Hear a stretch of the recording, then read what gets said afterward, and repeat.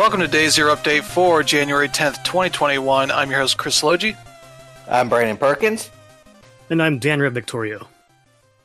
And yeah, not a hugely eventful week for games, but there's some decent news here. Yeah, it was mostly eventful for life, but that's another story. We talked enough about that on Let's Weekend, so we'll mostly move on there. But yeah, we got some demos and some stuff on Spotify you should check out. A couple other things releasing here over the next couple of months. And something shutting down that you may not have realized actually came out. Some acquisition stuff and a couple modder things. Not really going to be a big show this week, but it's still early in the year. But yeah, before we get to that news, we will be talking about what we've been playing, and I'll start. As I've been for the past couple of days, I'm playing some more Yakuza Like a Dragon. Liking that a lot. I'm in chapter 4. Kind of got to a point where I'm just kind of running around doing side quest stuff, which is pretty nice. Did one that involved a dude that was publicly urinating into the local river in Yokohama, which was fun. Especially because when you come up on it, it's like, oh, here's 4 guys. Kind of look like they're all doing it. You got to figure out which one's the real one. That usual thing. When I found the guy, he kind of kept going to the point that he was kind of peeing enough to create a rainbow. The fact that I was like, okay, sure. I had to fight some karate guys in a park to get some wood to make a bookshelf, that kind of stuff. A lot of weird stuff in there. Then I ran into a group in there called Bleach Japan, which is like a anti like prostitution group. Kind of the way they describe themselves is like there's the black and the white parts of Japan, and they're going after the grays to clean them, which are like the soap lands and that kind of stuff. Kind of prostitution and prostitution style businesses. And trying to go after them legally, and by the time you're doing some of this stuff, you have a cop in your group, Adachi, who no longer is a cop, but knows all the tricks and trades. And so they're trying to bring up their permit things like, oh, this says for 10 people, but you have like 15, that kind of stuff. And it's like, oh, you're supposed to be on the streets, not up here on their sidewalk kind of thing, and all this. Get some else that they're a march, so they're not supposed to be staying to harass one business and like getting them out of their sight like that. So a lot of fun stuff in this game. It does a good job of layering on the humor along with the serious stuff. So that's been a fun time. And they had the Sujimon stuff, which is their like Pokemon thing, but it's not really catching anything. It's just more of a bestiary of enemies. So that's been fun. I ran into a group of dudes that were trash people, and that they're wearing like trash bags. Like one of their tags, like they're trying to find something valuable, I guess, to throw at you. But most of the times that I've seen it, they didn't get anything. Lots of fun attacks, especially with the way that Ichiban has this weird ability where enemies transform into more fantastical versions. Most enemies just kind of turn into their same selves with like red eyes, but some of the others like have like a broomstick and a trash can lid, and that's what they turn into a sword and shield, that kind of thing. The dialogue, fun stuff. The dialogue from the Sujimon professor is some of the best writing in 2020. The public urination thing was pretty fun because they kept layering on metaphors for pissing into the dialogue, and it's really well done stuff. So really great job on their localization here. So that's been a lot of fun. Also been playing more Rocket League. Nothing really big going on there. They unlocked the second section of season-long challenges which has some doozies on there, like play with a party for like 20 games, which I'm only doing through the tournament stuff.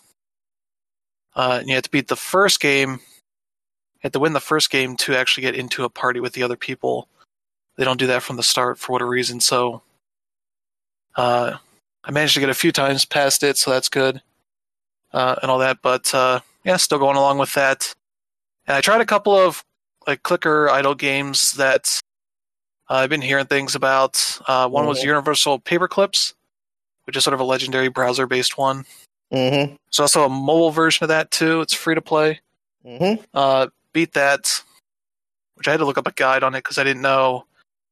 There are certain like upgrades you get along the way that require very specific things to be done to unlock stuff, which I didn't know offhand. They don't really explain it in the game itself, so the guide helped me get to the end, which is pretty nice. And the other one's NGU Idle. NGU Idle. I'm not sure what the origins of this is. I assume it's a browser-based game originally, but it's on Steam as a free-to-play game. And it's like a clicker game that makes fun of clicker games. Has a bunch of ridiculous mechanics in it that I think the point I've gotten is you do like level up these abilities, and then it enables you to fight these bosses. And it's like there's story down there if you want that, but sometimes it's not. You don't need to worry about that stuff. And all that stuff like, hey, here's a bunch of cheese for this one. Oh, there's a giant rat, and that rat's brother, then that rat's brother, and that rat's brother. It just kind of keeps layering on in pretty fun ways.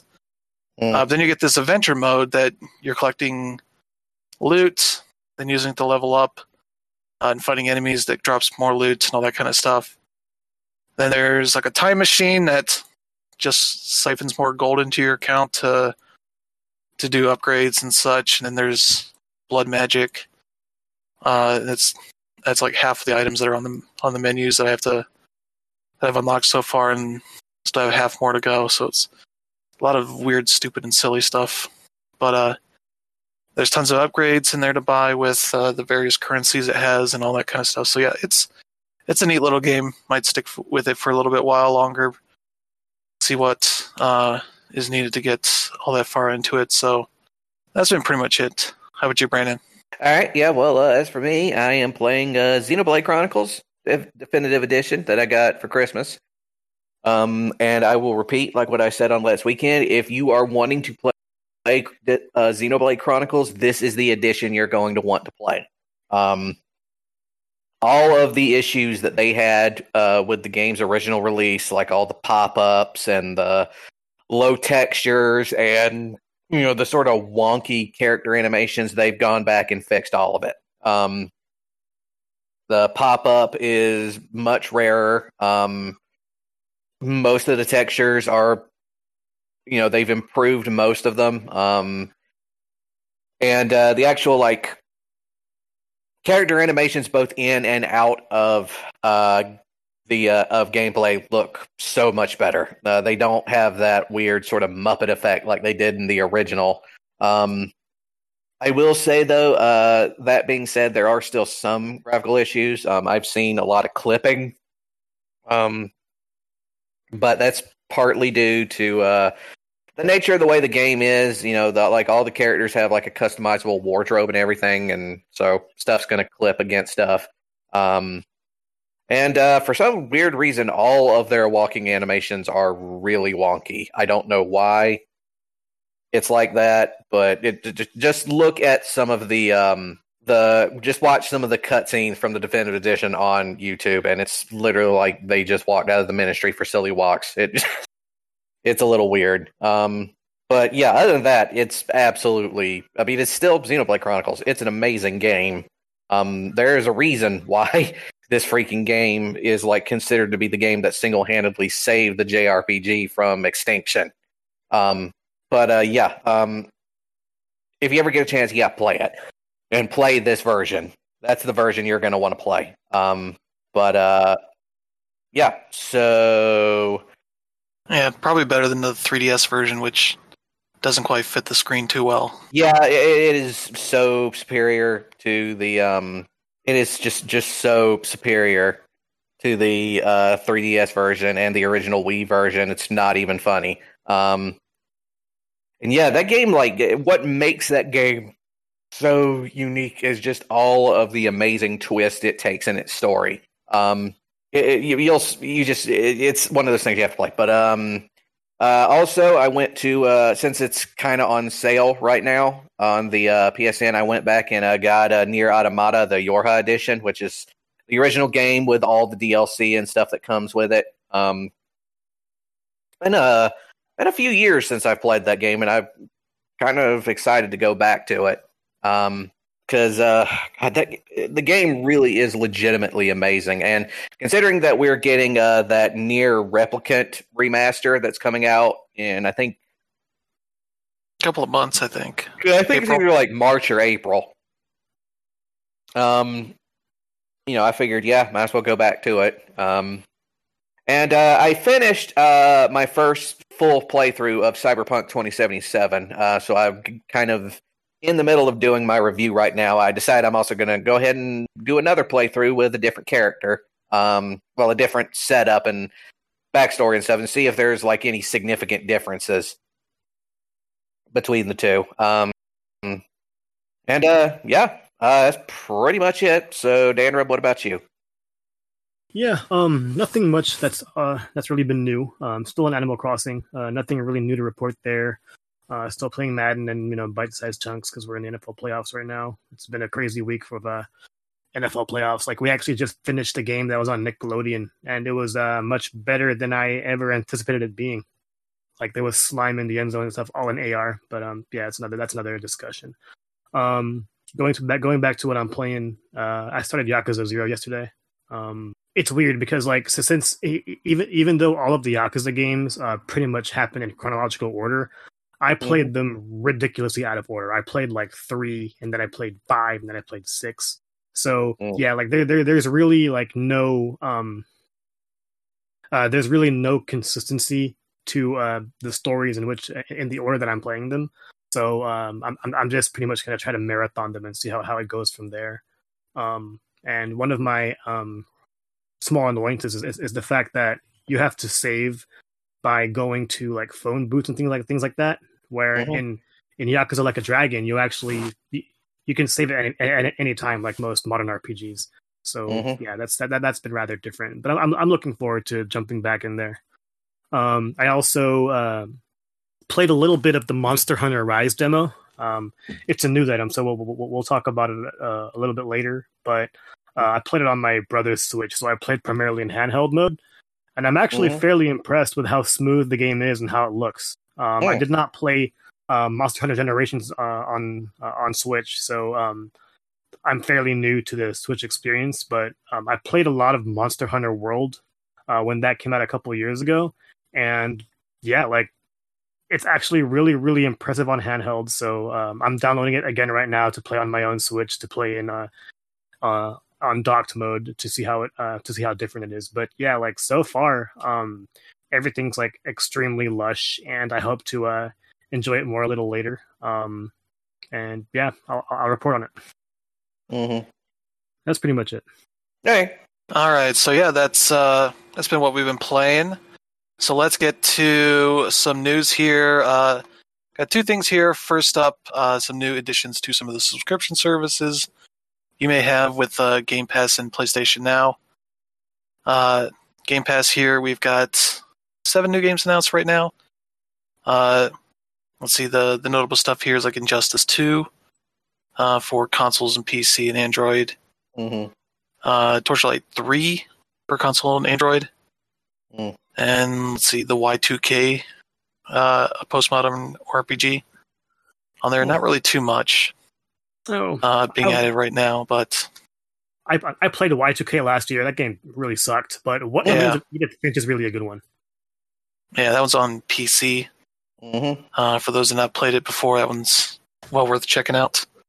PlayStation Now. These games are all available now. There's The Crew 2, which I'm definitely interested in trying out. See how it differs from the first game. There's Surviving Mars, which is the kind of survival, like tycoon kind of game, where you build like a colony on Mars and trying to keep them sustainable for as long as possible. And Frostpunk Console Edition, which is similar to that, except you're in like a post-apocalyptic Earth, but it's like nuclear winter. So you're trying to keep everybody warm and alive, exploring around the nearby areas, getting your materials and all that. And I believe, not mentioned on here, also the BioShock collection has also been added for permanent edition. So you can check out all 3 of those games as well. So that's pretty nice additions right there, especially if you're into the strategy kind of games to that. Let's see. There's a couple demos out now. Monster Hunter Rise. Oh yeah. They had a big video presentation showing off some new enemies and locations and such, and also revealing that the demo's out on Friday and is available until February 1st at 3 a.m.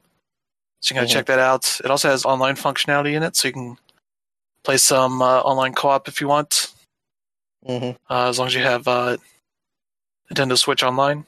So it seems like one of the more feature-packed demos they've had in a while.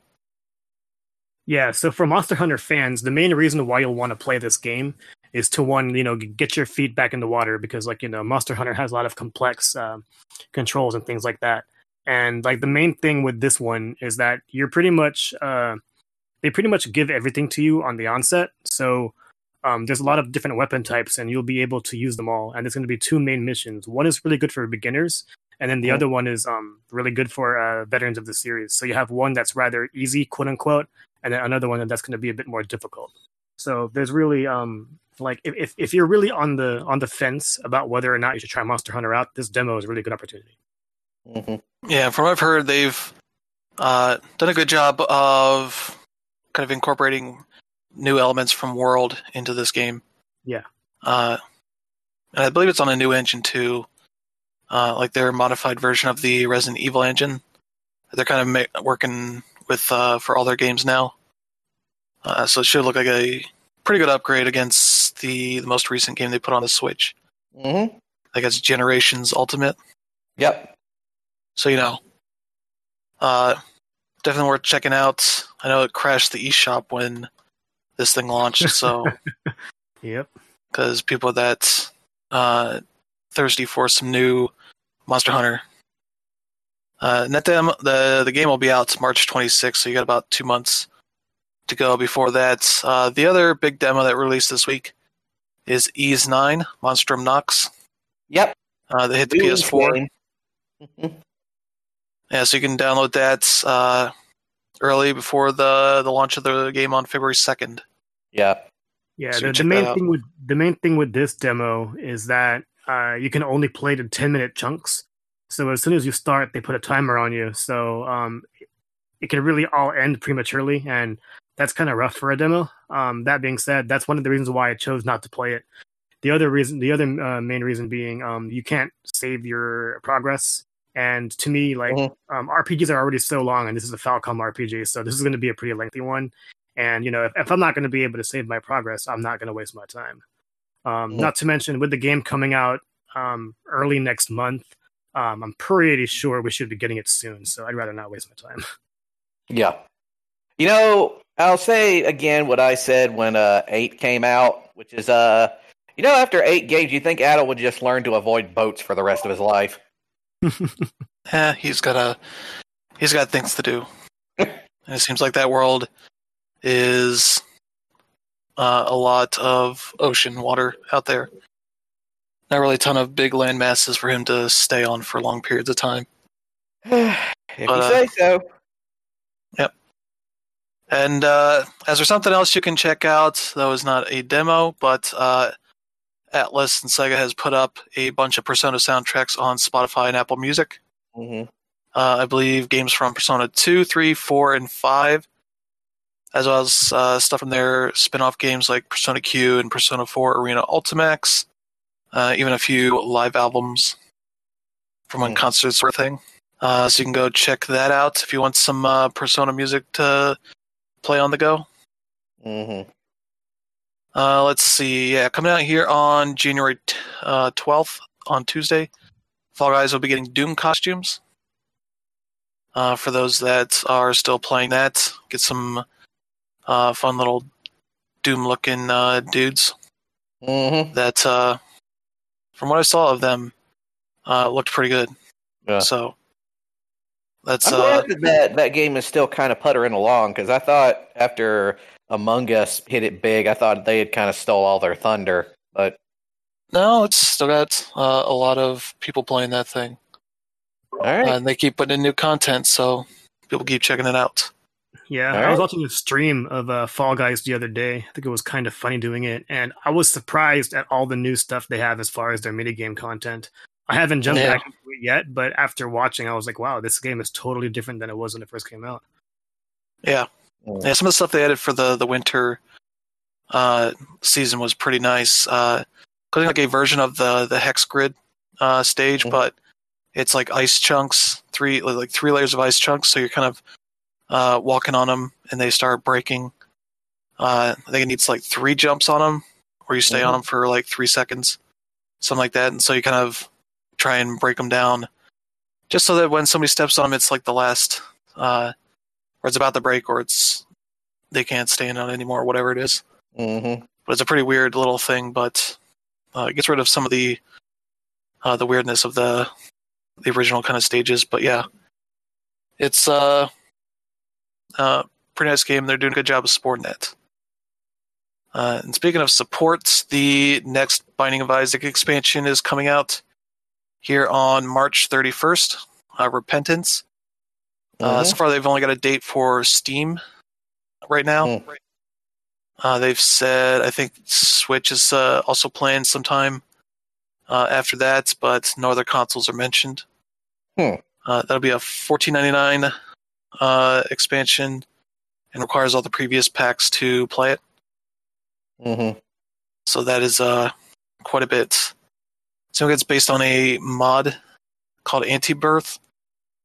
A lot of content based on that, so something like 130 new items, which brings it to over 700, which is crazy for that. It also adds true co-op for the first time. There's been co-op in Rebirth for a bit, but the second player was kind of a support baby that flew around you. Like the little like assist babies that would help you out. Now it'll be a second Isaac. So even more chaos potential for that stuff. With all the way the effects and all that go crazy. So yeah, that's a lot of fun. I'm looking forward to that. I need to get back to playing what I've got so far.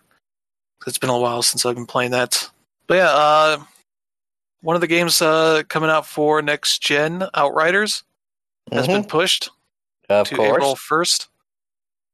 About 2 months after its original Groundhog Day release date. And sort of making up for that, they're going to be having a free demo that comes out February 25th, so people can check it out ahead of time. All right. So that'd be interesting to see what that game has to offer. Yeah, you can play solo or with up to 3 players in co-op. Your progress and character upgrades can transfer to the full release. So it was a good reason to check it out. Plus, it's made by People Can Fly, so yeah. And if you've played a People Can Fly game before, you know the kind of insanity you're in for. Yeah, hopefully it's better than some of the writing for Bulletstorm, which is all dick tits and all that kind of shit. Yeah. But yeah, that's coming to PS5, Xbox Series X and S, as well as PS4, Xbox One, and PC. I assume it's getting demos for all those versions. But we'll see. And yeah, Minecraft Earth. If you remember that game. I think it released last year. Yeah. At some point, at least in like a beta form. Yeah. But they announced that, hey, they're shutting it down. Yeah. here by June 30th. Yeah.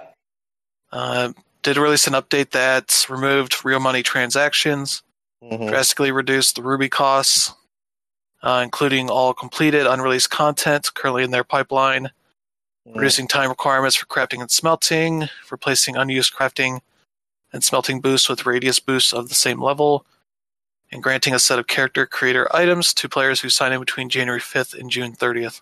And yeah, so that seems like they might be actually making the game fun before they kill it. Yeah.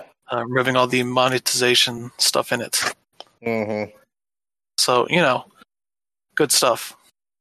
Maybe I'll check that out. I've had it on my phone a number of times and never started it up.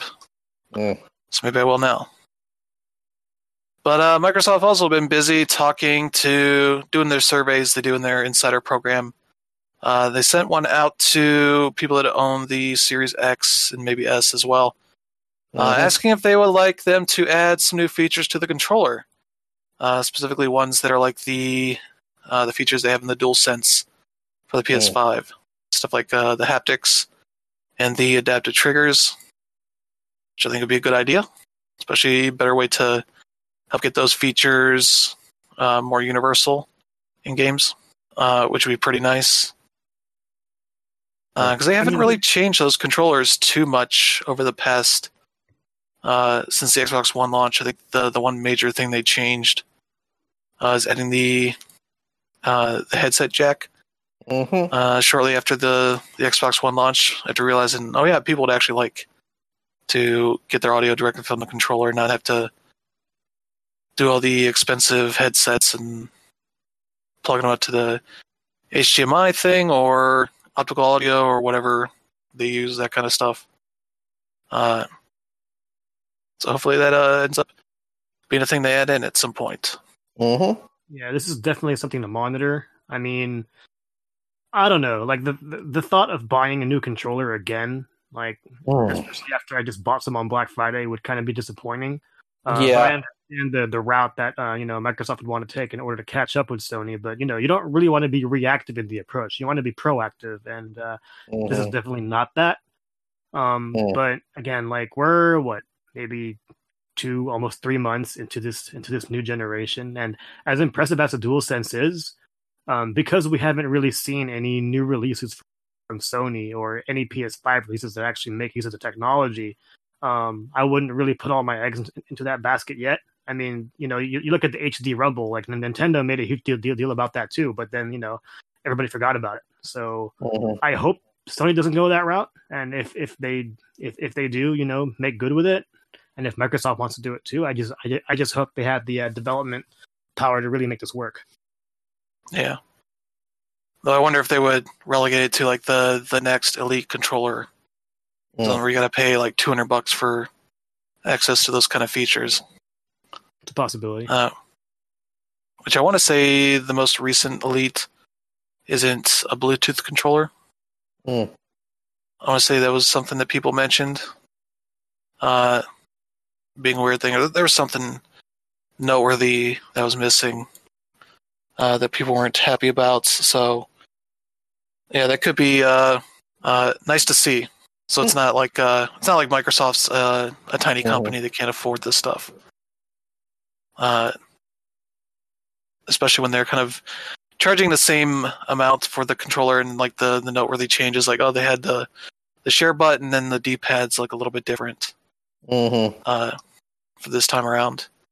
Even gyro would be nice to get that kind of standardized between all three platforms right now. But let's talk about some acquisition news, and before we get to the stuff that actually happened, let's talk about a funny little story here about something that luckily didn't happen. When Microsoft came into the front for working on their Xbox console, they were looking at acquisitions to make, and had a number of companies here that is mentioned here by who is this? Kevin Backus, Microsoft's former director of third-party relations for the original Xbox. He said they put in pitches for Electronic Arts, Midway Games, and Square, which was before they merged with Enix. EA declined. Final Fantasy developer Square said, it's not. It's a lowball offer. And then one also on their list was Nintendo. As he says, Steve, as in Steve Ballmer, made us go meet with Nintendo, see if they would consider being acquired. They just laughed their asses off. Like, imagine an hour of somebody just laughing at you. That was kind of how that meeting went. Yep. Which is not really surprising. Yeah. Let's see. We actually had Nintendo in our building in January 2000 to work through the details of a joint venture where we gave them all the technical specs of the Xbox. The pitch was their hardware stunk compared to Sony PlayStation. It did. So the idea, and this is talking about Nintendo 64 and PlayStation. So the idea was, listen, you're much better at the game portions of it with Mario and all that stuff. Why don't you let us take care of the hardware? But it didn't work out. Gee, I wonder why. They were not happy with how their partnership with Sony happened on the Super Nintendo PlayStation. So I was surprised that the similar pitch from Microsoft did not go anywhere either. I hope the snacks were good at least. Yeah, got some good pretzels. Like, just from the way it sounded, I don't know if that's true with the article, but like he's saying, imagine if you were sitting there for an hour getting laughed at. I mean, if I'm going to be laughed at like that in a meeting like that, I would have left a long time ago. But yeah, but both of those companies are very close to each other up in Washington. So I imagine it wasn't necessarily like, oh, they flew for a few hours or whatever to get this dumb offer and then like, fuck you. But yeah, that's how Microsoft just stuck to making their own hardware instead of trying to partner with Nintendo, which is a smart idea. But yeah. And luckily they didn't acquire one of the major publishers at that point. Yeah. So we could at least keep getting their stuff for a while. But yeah, that was a tale of Microsoft in the early days acquiring companies. But yeah, that is let's look at some acquisitions that actually happened, and both of these are from Epic Games. All right. Epic Games in North Carolina, one of the bigger companies there. And they have been growing steadily and needed a new place to have their headquarters in. And they decided, hey, malls aren't really a thing anymore, especially now with coronavirus going on. So they bought the Carytown Center mall that is in, I think, Cary, North Carolina, which is where they're headquartered. Say they're about 2 miles from Epic's current HQ. So bought it for about $95 million for 980,000 square feet mall, which that is a huge building. And already conveniently set up for various separate rooms. Just got to figure out who wants the Annie's Pretzels booth, who wants the GameStop room, the Hot Topic. Yeah, just keep that and make that the company store kind of thing, which seems like a thing that's been happening a lot for corporations, just buying up malls as big office space.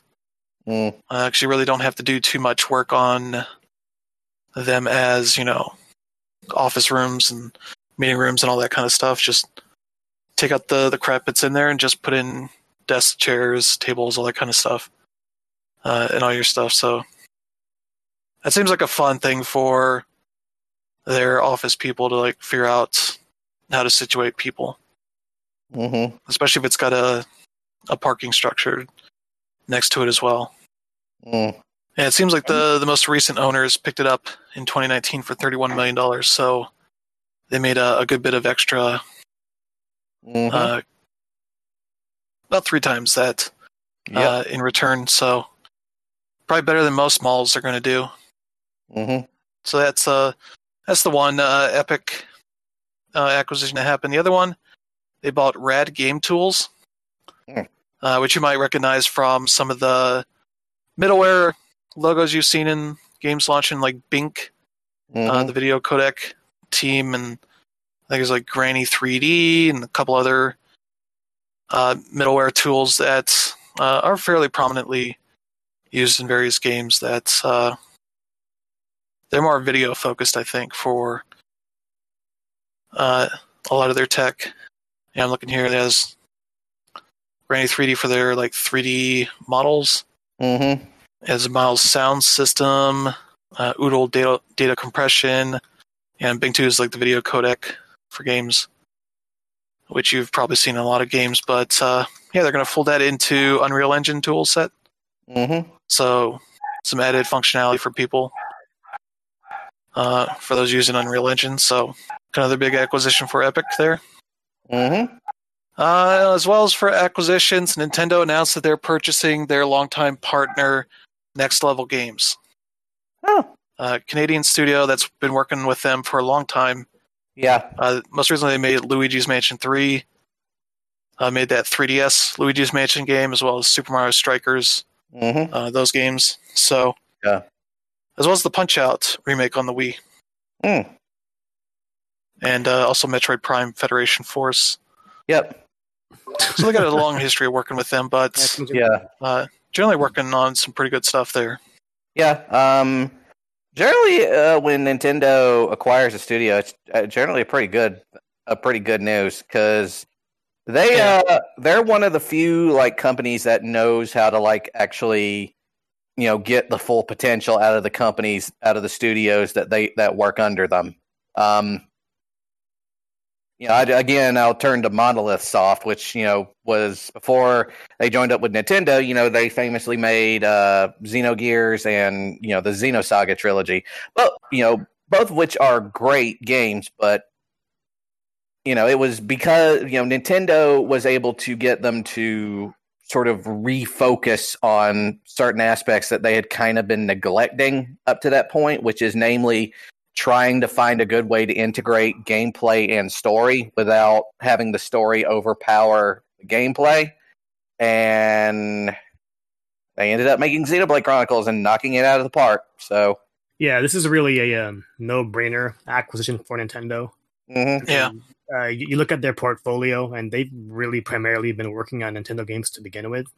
But the fact of the matter is, like, I think the main reason why this is actually like significant news is the fact that it's a Western developer that they picked up. They're based in Canada, and they have the portfolio that they have, and it definitely does add some firepower to what Nintendo has. Like, Sony has Naughty Dog and Insomniac and all that, and Microsoft, made these acquisitions, and they can't leave Nintendo in the dust in that regard. And as long as this ends up with another Mario soccer game, I'm all yeah. I just want to see Mario Strikers come back. Exactly. Because God, that was a great freaking idea for a sub franchise that sadly it did well, but they just never picked it back up afterwards. Yeah, it would seem right it's to on GameCube and Wii, and they're both great. So it's a matter of coming back. It would seem ripe to get a Switch edition, because the tennis and golf stuff has been kind of done to death for them at this point. Not that they're bad or anything; they're just kind of, you get one a generation. And it's like, okay, well, wait for the next one if this one's not particularly great. But FIFA still does huge numbers, and the Switch does huge numbers. Seems like having another soccer game on there would be a big deal for them. Yeah, and like you mentioned Mario Golf in that regard, and we don't even have a Mario Golf game on Switch yet. So yeah, granted that's Camelot, but same thing. So I definitely think we could use more Mario sports. Yeah, especially going outside of the just golf and tennis has been largely what they've been doing on most other platforms since the N64. It'd be nice to see them branch out a bit, because they did a baseball game on the GameCube. Maybe the Wii as well. But that's kind of it, outside of like Wii Sports and like that weird sports collection that Square did for them on the DS. They had like basketball and some other stuff, but you were controlling with the touch screen. Yeah, which is not a great way to play sports games. Switch has had they've had FIFA for a few years, but if you guys remember the last IGN review on the last FIFA game, like they pretty much just copy and pasted last year's review to their review and gave EA like a whole bunch of shit for it. If Nintendo and Next Level were to come up with their next Strikers game and just have it like, EA's lunch, it would be awesome. Yeah, because they're doing, I think, what they call the Legacy Edition, which is kind of what they did for the PS2 after the PS3 and Xbox 360 came out. It's like, this is kind of the same game. We just update it with some small stuff, some small changes, and that's about it. Because they're not really worth the extra development work on it, I guess, but not that worthless that they don't want to have a game out that they can make money off of. Kind of that weird gray area where it's like, it's worth having, but it's not worth putting as much money in as like the next gen versions. That's what the Switch version is kind of at this point. Even the GameCube version of NBA Street had Mario in it. I don't see why they couldn't have at least done that. So, you know what? Yeah. Whenever this does happen, I look forward to it. Yep. All so that is Nintendo's acquisition there. First one they've had in a while, but let's talk about another thing here. Modder figured out that Breath of the Wild's NPCs are kind of based on the Mii's, like a more advanced version of them. Yeah, kinda. It's a whole weird thing, but somebody on Twitter that is a modder that has run an account that kind of has all sorts of information about Mii's on the Wii, Wii U, 3DS, and all that. Figured out that you can kind of inject Mii data into the game to create NPCs, and it largely works. Yeah. I think they said there's kind of like the Wii Mii's would be, the numbers you would use would be like the whole numbers, and this version could go decimals. So there might be some odd ways that it translates into Breath of the Wild, but you can sort of work with it a little bit if you need to. But it was a pretty interesting way for people to figure this out. Because they didn't really stand out as like being anything like Mii's when you're playing the game. So they did a good job of styling them well enough to kind of hide that kind of stuff. But she has been, he or she, I'm not sure who it is, but they have been showing off a bunch of injections of different kinds of Mii's into it, showing off how they look in the full game. And it all looks really good. Yeah. Like, it makes you wonder if there'll be a way for Nintendo to kind of take advantage of this and offer a way for you to put your own Mii's into the game. Yeah. The one of the commenters at the bottom, he says he wonders if this one particular NPC whose like image is clearly supposed to be based on the late Satoru Iwata, if this is actually like what this particular NPC was literally made by feeding the system, Iwata's personal Mii information. Yeah, I don't know. And if you look at it, it's like, yeah, I can totally see it. Yeah, because I mean, anybody who ever used like a Mii, back in the day, they remember what a Mii looks like and how like their sort of designs worked. Because basically, with Mii's, hair was basically like just another hat that you put on your head. And you look at the NPCs, it's like, yeah, those are definitely just like more advanced Mii's more than anything else. Yeah, and the surprising thing to me is that Breath of the Wild had a fantastic art style, and the fact that they used something as simplistic as Mii's to really liven up the game. Like, it just really goes to show that Nintendo really knows what they're doing when it comes to maximizing their hardware. And this is a launch game. This is a Wii U game, Crazy. Yep. So yeah, that is something that was neat, and somebody figured this out. Let's talk about something else that modders helped bring back to life. There was, if you remember when the Tomb Raider series was being taken over by Crystal Dynamics, They made Tomb Raider Legend, I think it was. It was kind of their first game in that style. Core Design was still around, and we're working on a game for the PSP called Tomb Raider 10th Anniversary Edition, which is obviously going to be like a remake of the original Tomb Raider for its 10th anniversary for the PSP. Yeah. And they put a lot of work into it. Intended for it to come out in 2006, but they had gotten pushed out of that project by Crystal Dynamics, who worked on what was it called? They made Tomb Raider Anniversary, which was kind of the same thing, but for the PSP. I think it came out for the PS2, maybe Wii, and eventually this game kind of just went by the wayside, lost to time because it's a canceled project, nothing really keeping it going. So one of the original developers on that game for Core Design kind of found the original code for that game and kind of finished it. I think there's still some no like enemies or anything in it, so it's just kind of like the levels that they managed to get finished. You can kind of go run around and explore.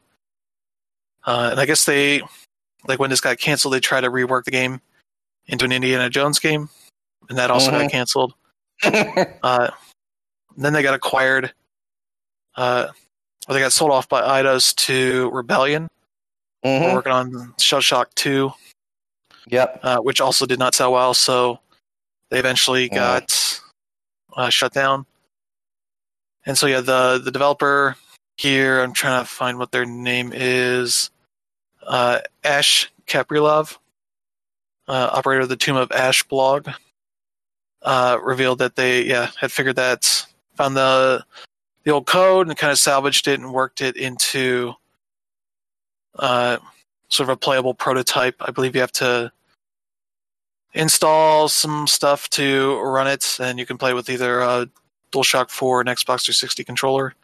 But you can play it now on PC. Kind of check it out. I guess they're also maybe working on salvaging it for a National Treasure game back when that first movie was coming out, but also did not go anywhere. So, kind of a weird bit of history, but yeah, kind of a neat little Tomb Raider thing you can check out and see like what a different kind of anniversary Tomb Raider game would have looked like from some of the original studio. I don't know about the original devs, but something that you can check out. I think they have a link to it here. But yeah, you can check that out. And I think that is it for today. Yeah. And thank you, everybody, for tuning in. Thank you to Brandon and Dan Rev for joining us. We'll be back next week with some new stuff. But for the time being, have a good one, and we'll see you next time. See you, everybody.